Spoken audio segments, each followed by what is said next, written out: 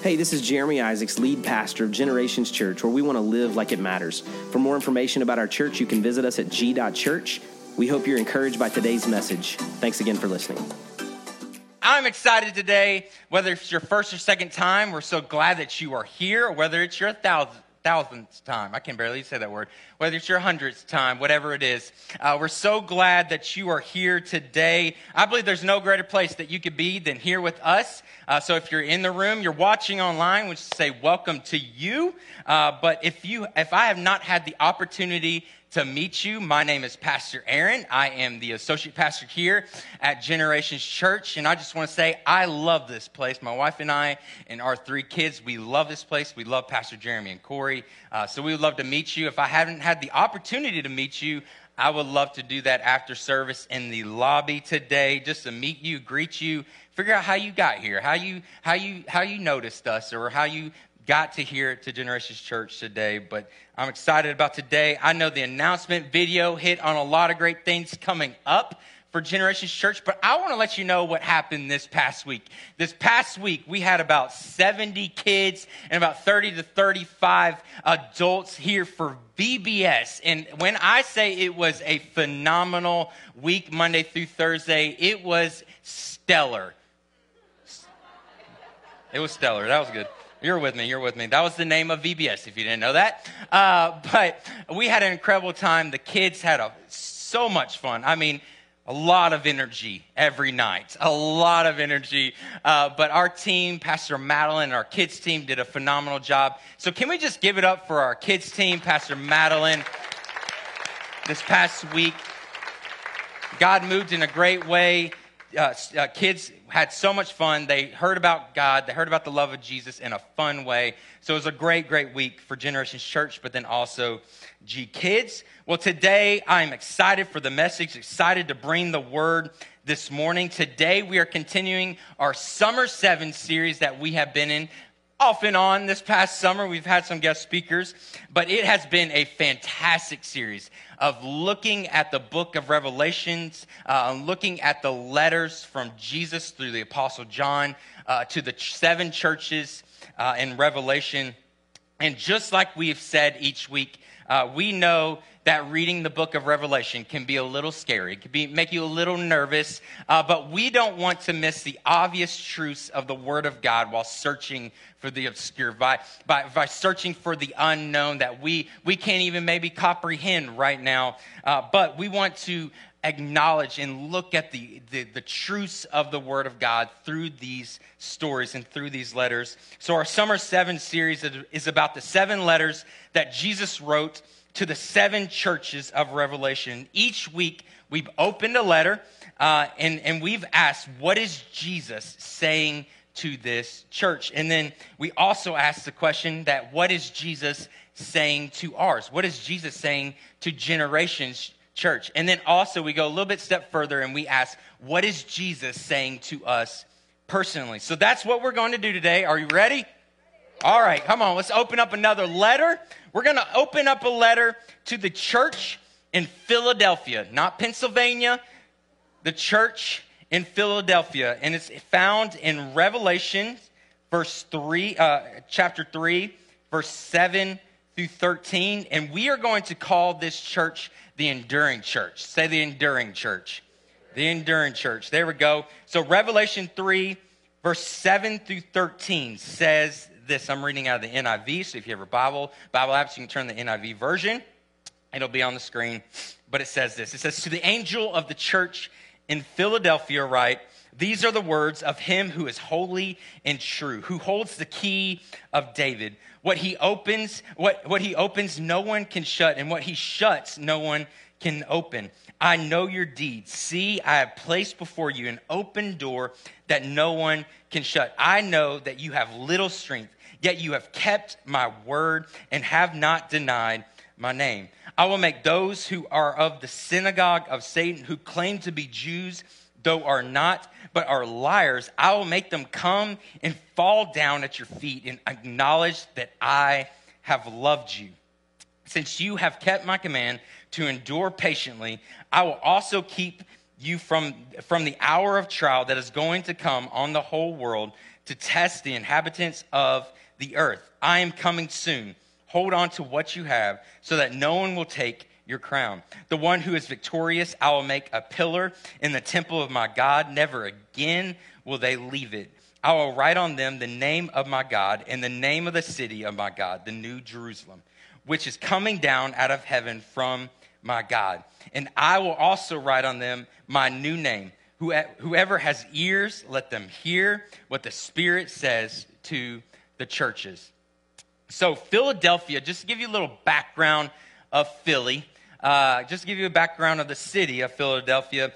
Philadelphia is in modern day Turkey, and it was known for its vineyards. So it was wine country, basically. So try to think of Napa Valley. I've heard of Napa Valley. I've never been there. Probably don't ever plan on going there. But think that it was wine country in their time. It was a region also known for its volcanoes. It was known for its earthquakes. So think about this. It had this great wine business, but it was a dangerous place to live because you never knew when a volcano would erupt, or you never knew if there would be an earthquake. So there was this, it was this place of this relative insecurity, but also this uncertainty of what is to come. And so they were insecure of their business. They were insecure of their daily lives, and they were uncertain of what was going to happen. The people of Philadelphia had this unstable life. One day, they would have this great business going on, and then the next, it would be completely leveled by an earthquake, or a volcano would erupt. And it happened multiple times. If you look back in the history of the city of Philadelphia, I believe it happened in 10 AD, and then it also happened in 60 AD, and where an earthquake happened and it completely leveled. So basically, they would have to start all over. And so it was this place of insecurity and uncertainty and this unstable life of what's to come, what does the future hold, because they didn't know what was going to happen in a couple of years or the next day or that day.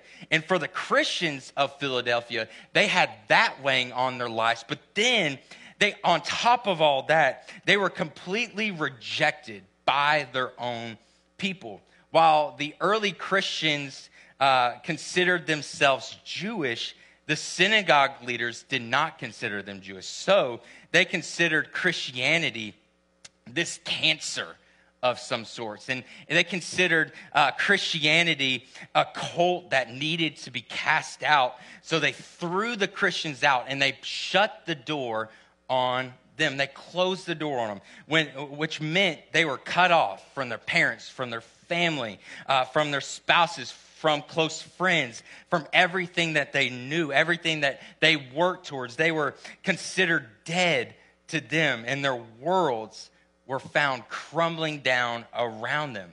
So they face what I would call persecution, because in this time of day, if you weren't Jewish, you had to worship Caesar as God. And since they didn't consider them Jewish, they were basically going against Caesar as God. So they would be thrown into prison. They would be persecuted for their beliefs. And when they refused to bow down and said they are part of the Jesus movement, they experienced this persecution.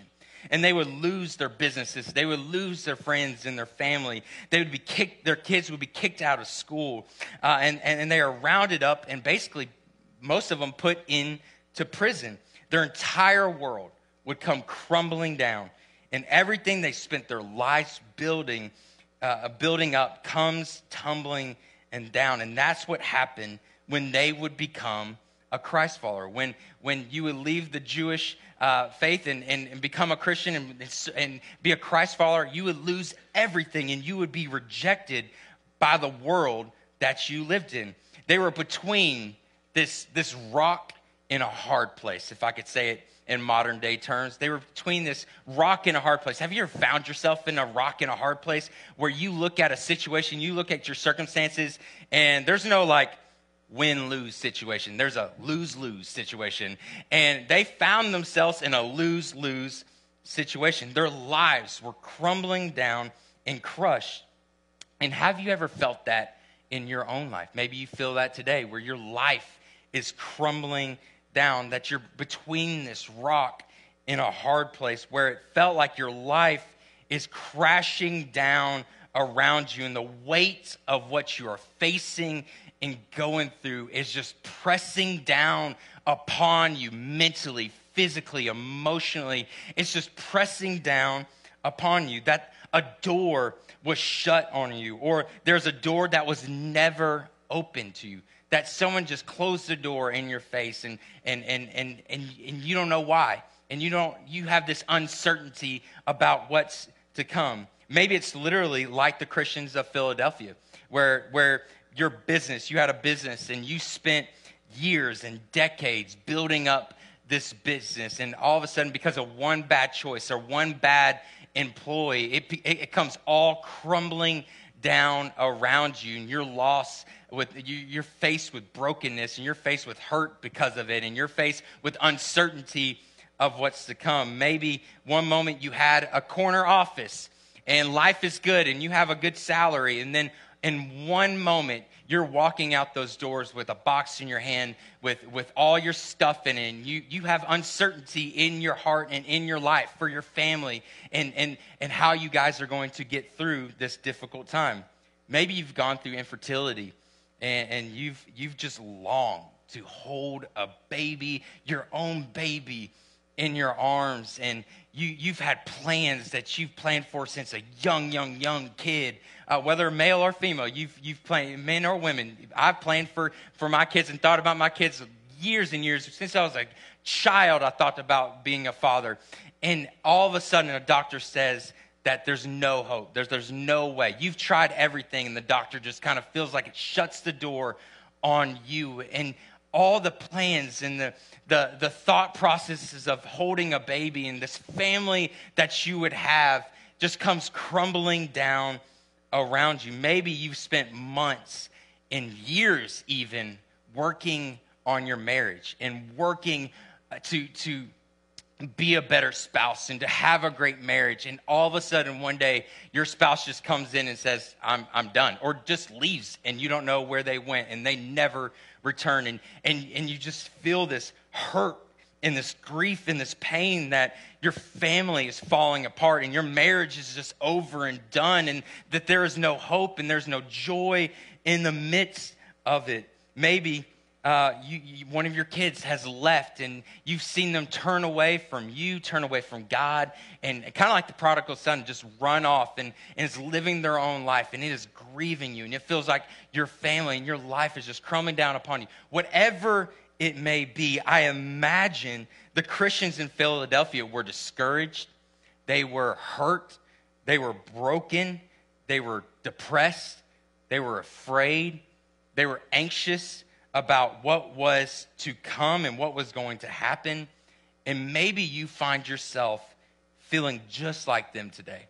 Maybe you find yourself hurting and broken and discouraged, depressed, anxious about what's to come, and you don't have any joy and you feel like your hope is gone. Maybe you feel just like them today. And this letter to the church in Philadelphia from Jesus through the Apostle John is this letter of hope, and is this letter of encouragement to endure through it, to endure through the difficulty, endure through the discouragement, to endure through the anxiousness and the uncertainty of what's going to happen, to endure through the persecution. And that word endure means this, and I love this definition. It means to suffer patiently, to suffer patiently. Now, I don't know about you, but I don't want to suffer patiently ever. If something's going on in my life, I'm like, let's fix it. Come on. Like, let's fix it. Like, let's do something else. Let's A, B, and C. Let's change our actions. Let's do this to fix it, whatever.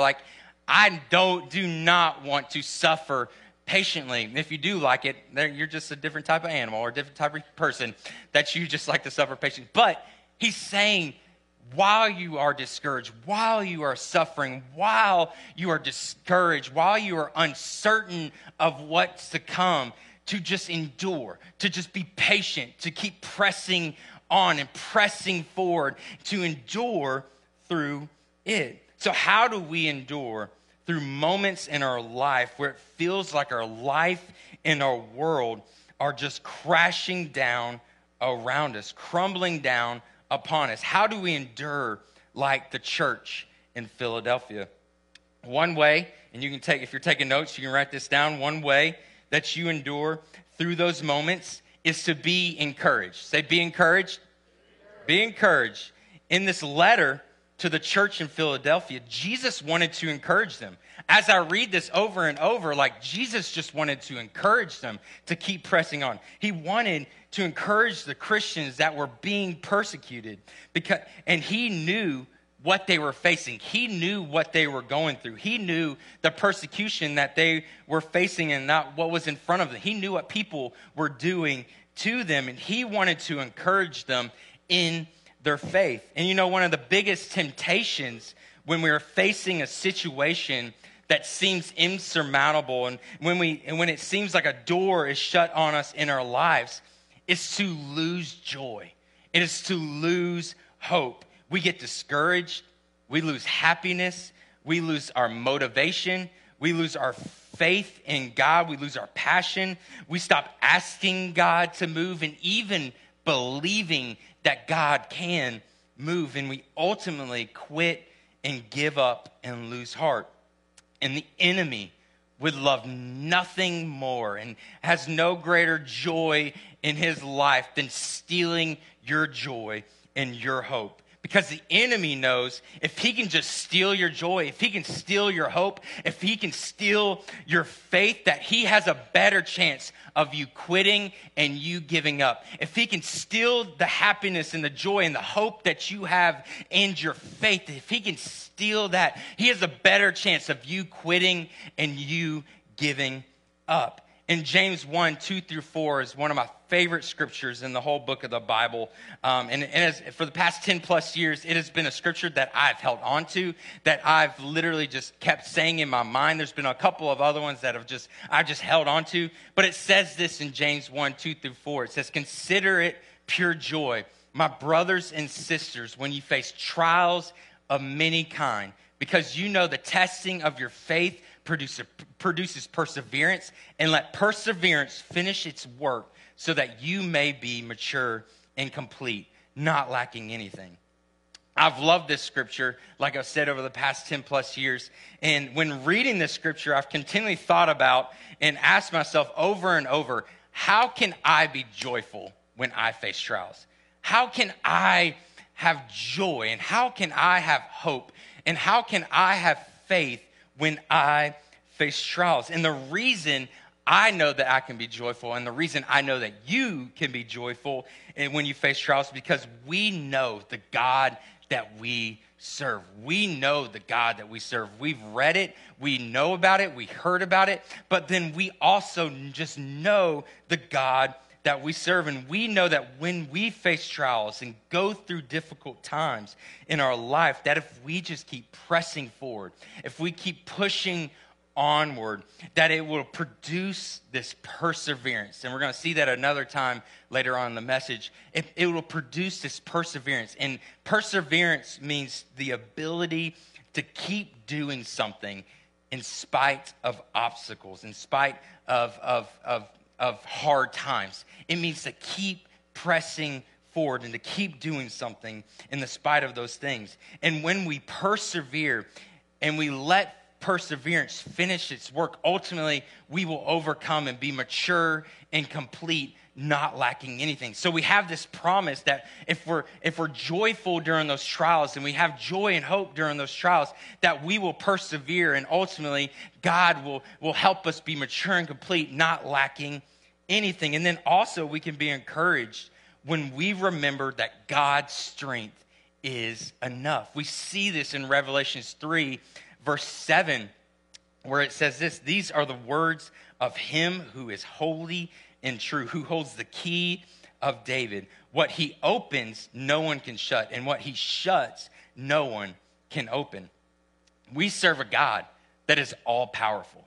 We serve a God that is all knowing, and his strength has no limitations. God has the power and the strength to open any door in our life that we feel has been shut or has never been open to us. We serve the God that has the strength and the ability to heal in an instant. We serve the God that has the strength and the ability to change marriages and to change family circumstances and situations, to bring kids back to families, to heal brokenness and heal hurt and to heal sickness. We serve the God that has the strength and has the power to do these things. And God can lead you to overcome any circumstance or situation that you feel is insurmountable. And God can open any door that you need open or want open or hope to be open.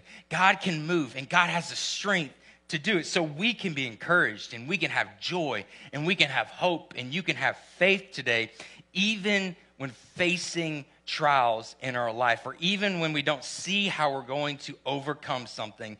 We can have joy and hope. We can suffer patiently, as hard as it may be, as difficult as it may be. We can go through our lives in the midst of those trials, in the midst of those circumstances, with a smile on our face, with a hope-filled heart and a faith-filled life. We can go through those things. We can endure by being encouraged. Be encouraged today. Leave here encouraged that you serve a God that is all-powerful and all-knowing. So we endure by being encouraged. Another way we endure through moments in our life where it feels like our life and our world is crumbling down upon us is to stand firm. In Revelations 3:8-10, it says this. It says, I know your deeds. See, I have placed before you an open door that no one can shut. I know that you have little strength. I know you have little strength, and maybe you have little strength today. Yet you have kept my word and have not denied my name. I will make those who are of the synagogue of Satan, who claim to be Jews, though they are not, but are liars. I will make them come and fall down at your feet and acknowledge that I have loved you. Since you have kept my command to endure patiently, I will also keep you from the hour of trial that is going to come on the whole world to test the inhabitants of the earth. So I love that those two lines in that scripture says, I know you have little strength, yet you have kept my word. And then in verse 10 it says, since you have kept my command to endure patiently.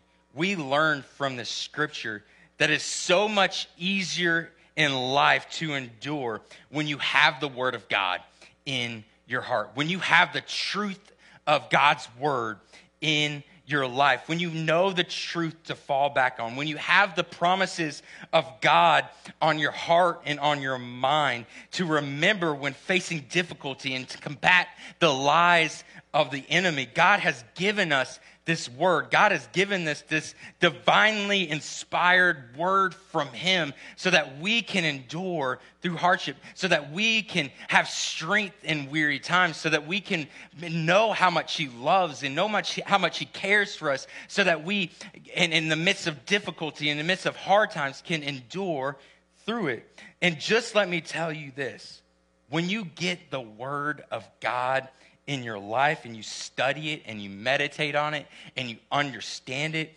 and seek to understand it, it changes your perspective. It changes your perspective on your life. It changes your perspective on what God has you walking through. It changes your perspective on the hard times and the difficult times in your life. It changes your perspective. No matter if things are good, no matter if things are bad, no matter what you may walk through, no matter if what may be going on in this world and around this world, it changes your perspective and it gives you the faith and strength to stand firm even in the midst. Getting in God's word in your life is one of the best decisions that you can make in your life. Today, I want to challenge you. Get in God's word. Get in his word. I look back over my life and I don't know where I would be if I didn't have God's word in my life. There's no telling how many times I would have quit. There's no telling how many times I would have given up if I didn't have God's promises in my life, if I didn't know the truth of the Word of God, if I didn't know what God has done for me, if I didn't know about how powerful and how mighty He is, if I didn't know what He's done for me, but then also if I didn't know that I can be joyful during trials, if I could lean on Him and He'd give me comfort and strength, there's no telling where I'd be if I didn't have the Word of God in my life. And this reminds me of the parable in Matthew 7, one of my favorite scriptures and favorite stories in the I guess, Jesus' sermon series that he was in on the Sermon on the Mount. He's in the sermon series, I guess.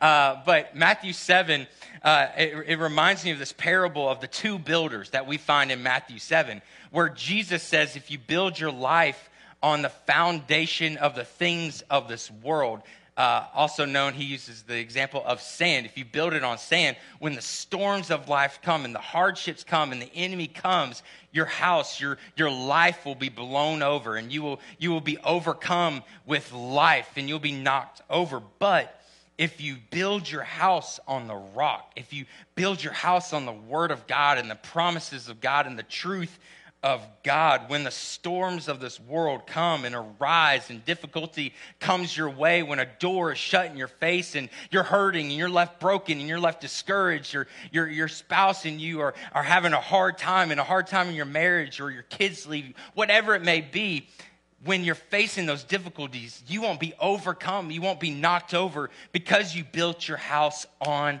the rock, because you built your house on the truth of the Word of God. Enduring hardships in your life is not easy. It's not easy, but enduring when you have the Word of God in your life, it helps you stand firm and not be knocked over. And I love that in the letter to the church of Philadelphia that Jesus praises them and encourages them for them standing firm in His Word and standing firm in His commands, and not being knocked over and not being swayed to the left or the right, not leaving their faith. I love that he encourages them and praises them for standing firm in His Word. We endure by standing firm, and I encourage you today, stand firm today. If it feels like storms are hitting you, stand firm. Get in His Word and stand firm in Him and His Word today. The last way I see through the letter to the church in Philadelphia to endure through moments in our life where it feels like our life and our world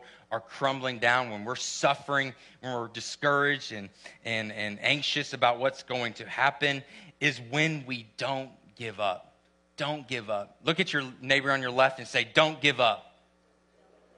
And then look at your neighbor on your right and say, don't give up.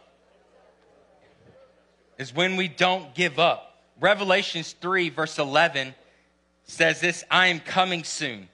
Hold on to what you have so that no one will take your crown. I love that. I love in that scripture those two words, hold on. Because it kind of perfectly sums up not giving up and not quitting. And have you ever felt like in your life where it feels like in your life, you're just holding on for dear life for your life?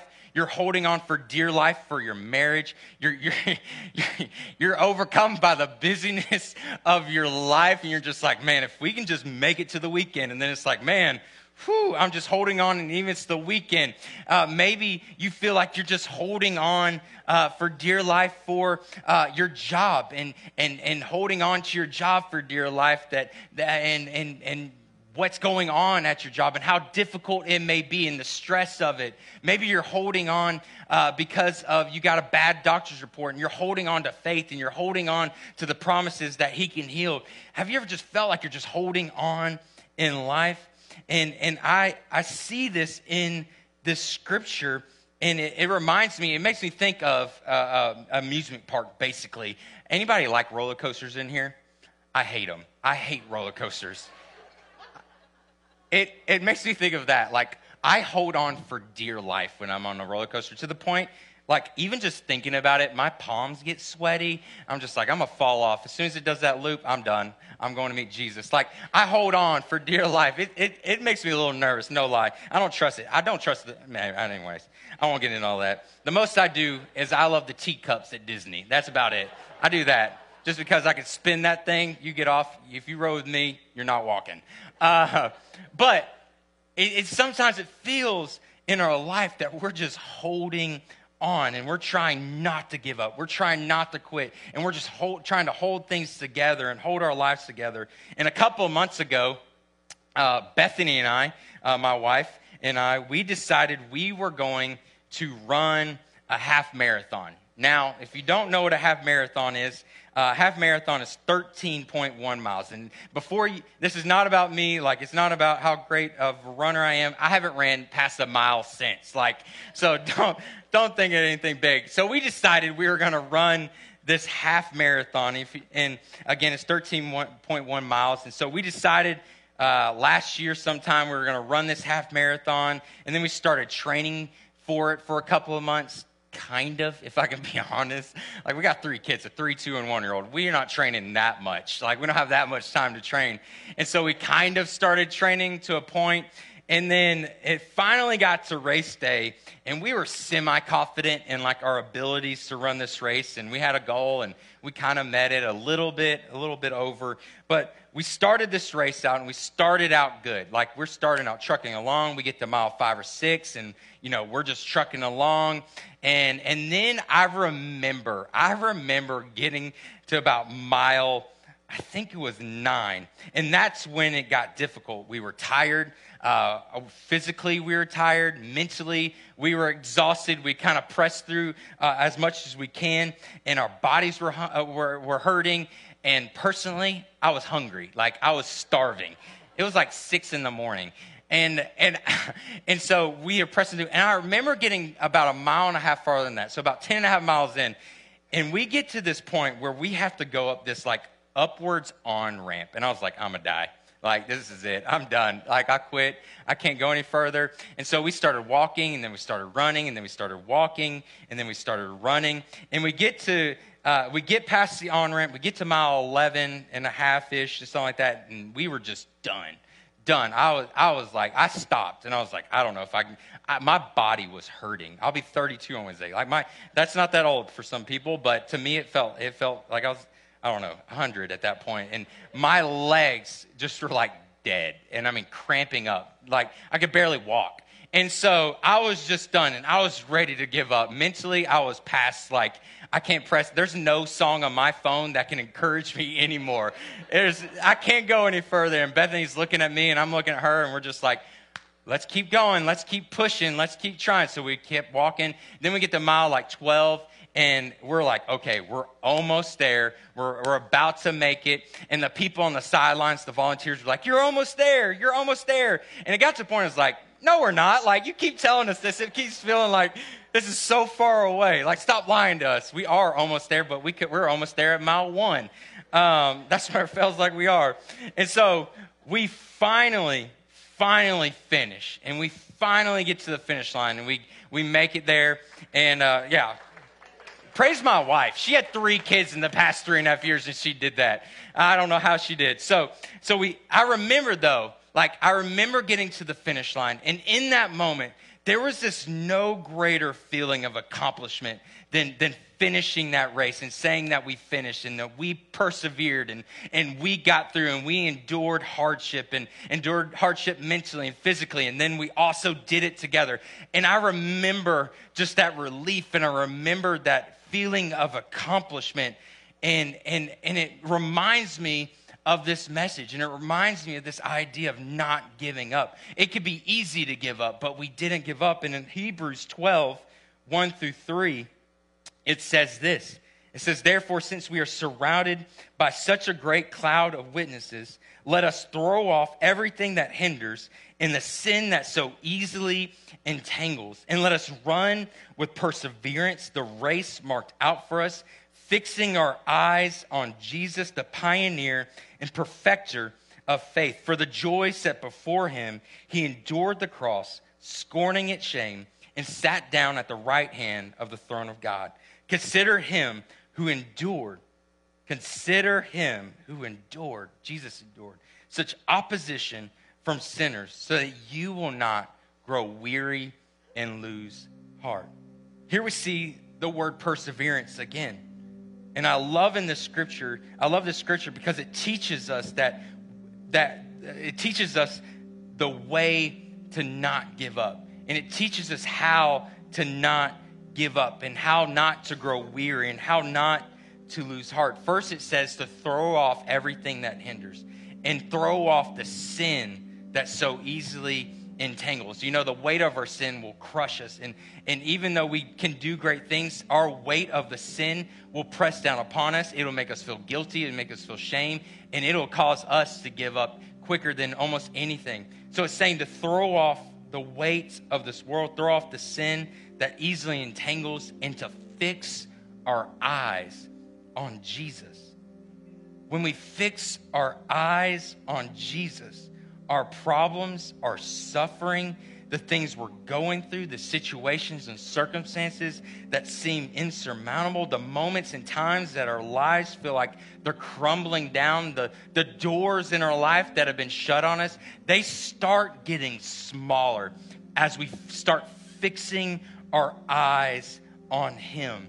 As we start fixing our eyes on Him, those things get smaller because we start seeing God and we start understanding that God is more powerful and God is greater and God is bigger than what we're facing, that God has the power and the ability to change anything in a moment. And as we start fixing our eyes on Him, it gets our perspective off of the things that we're going through, and it gets our eyes off of that and gets our eyes on Jesus. And that encourages us, and that pushes us through, and that helps us persevere under scrutiny, under discouragement. It helps us endure. And a lot of times we focus so much of our attention, so much of our time and our ability is focused on our issues. It's focused on the things that we're going through. And we almost, if I can be honest, we almost obsess over these things. And we, like I said earlier, we think that we can fix it. And so we start trying to do A and B and C to fix these things. And we start obsessing over the things that we're going through. But what if we turn our eyes away from that and fixed our eyes on Jesus, the author, the pioneer of our faith, and we fixed our eyes on the God that is all powerful, that is all knowing, that His strength is enough, the God that loves and God that cares for you, the God that promises to comfort and protect you, the God that through Him everything in our lives can change. The God that if we just fix our eyes on Him, He can change our whole entire life.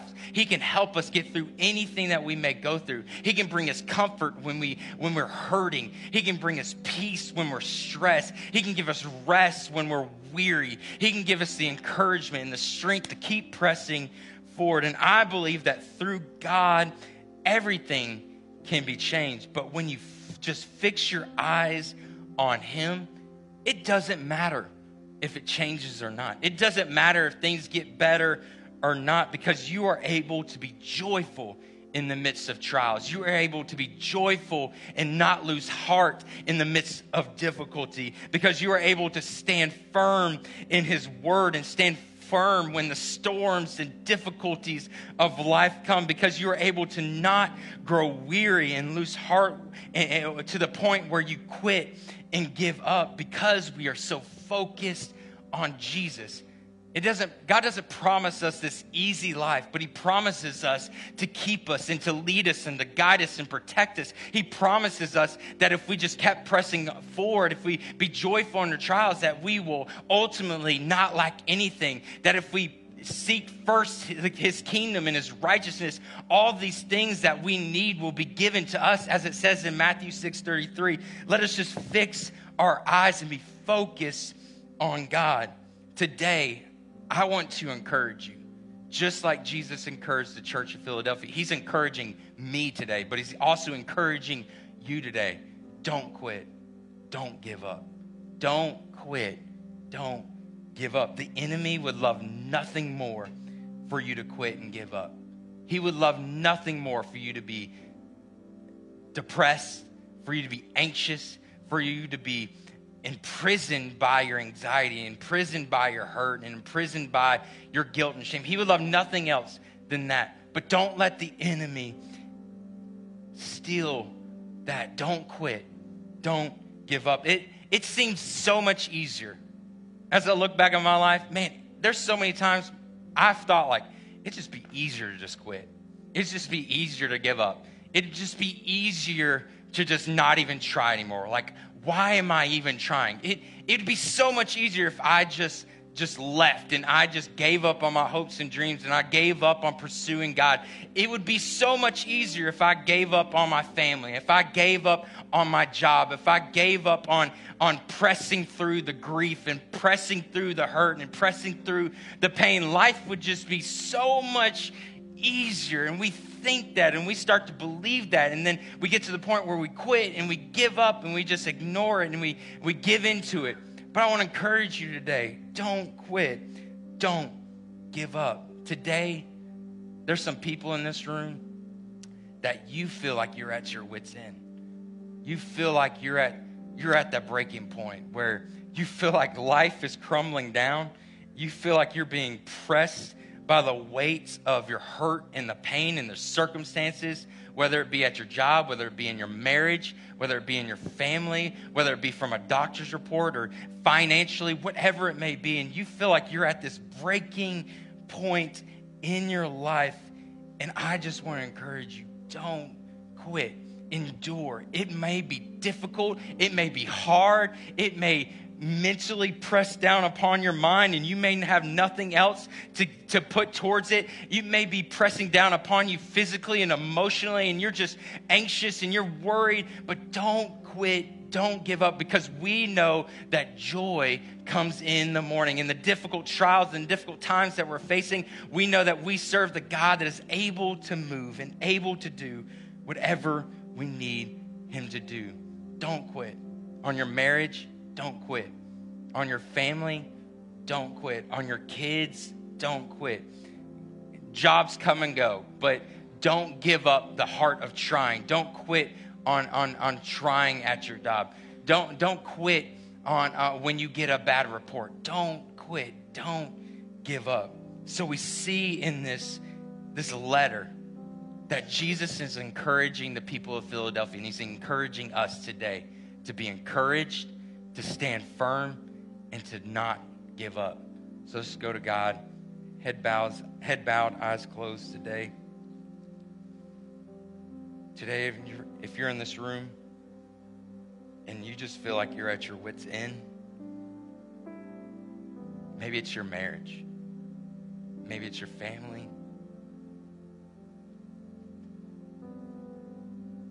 maybe it's financially, maybe it's just stress, maybe it's depression, anxiety, and you just feel like you're at your wit's end and you're at that point and you feel like you're just ready to quit. It'd be easier to quit, you think. And you need God to move, and you need God to encourage, and you need God to move in your life. If that is you, would you just raise your hand? Amen. Many hands. And maybe you're in this room and you realize today, I don't have God, and I need him. I need God in my life because I can't do it on my own. And I need the creator of this world. I need the God that loves and cares for me to help me. And I need him as the savior of my life. If that is you today, and maybe it's the first time, maybe it's, the second time, whatever it may be. If that is you today, would you just lift your hand? Let's just go to God in prayer. God, we thank you today. God, we thank you, God, that you love us. God, we thank you today, God, that you care for us. God, I thank you for each person in this room, God. God, I pray today for the person that is weary, the person that is hurting, the person that is broken, the person that finds themselves at their wit's end, God, in life. God, maybe it's suicide today. God, I pray right now, God, that you would bring healing to their heart. God, that you would bring healing to their life. God, that they don't feel worthy, God, to even live this life. So, God, I pray right now, God, that you would bring encouragement. God, that they would know that they are a child of God. God, that they would know that they serve a God that loves them and cares for them, that is with them. So, God, I pray today, God, that you would meet us where we're at. God, for the person that is wanting to quit, the person that is discouraged, the person that is weary, God, that you encourage them, that you would build them up today, God, in your word. God, we thank you for what you're going to do. God, through this week, through this sermon series, God, we love you and praise you and give you glory. Everybody said, amen. Thanks again for listening. If today's message was an encouragement to you, we invite you to share it with your friends and family.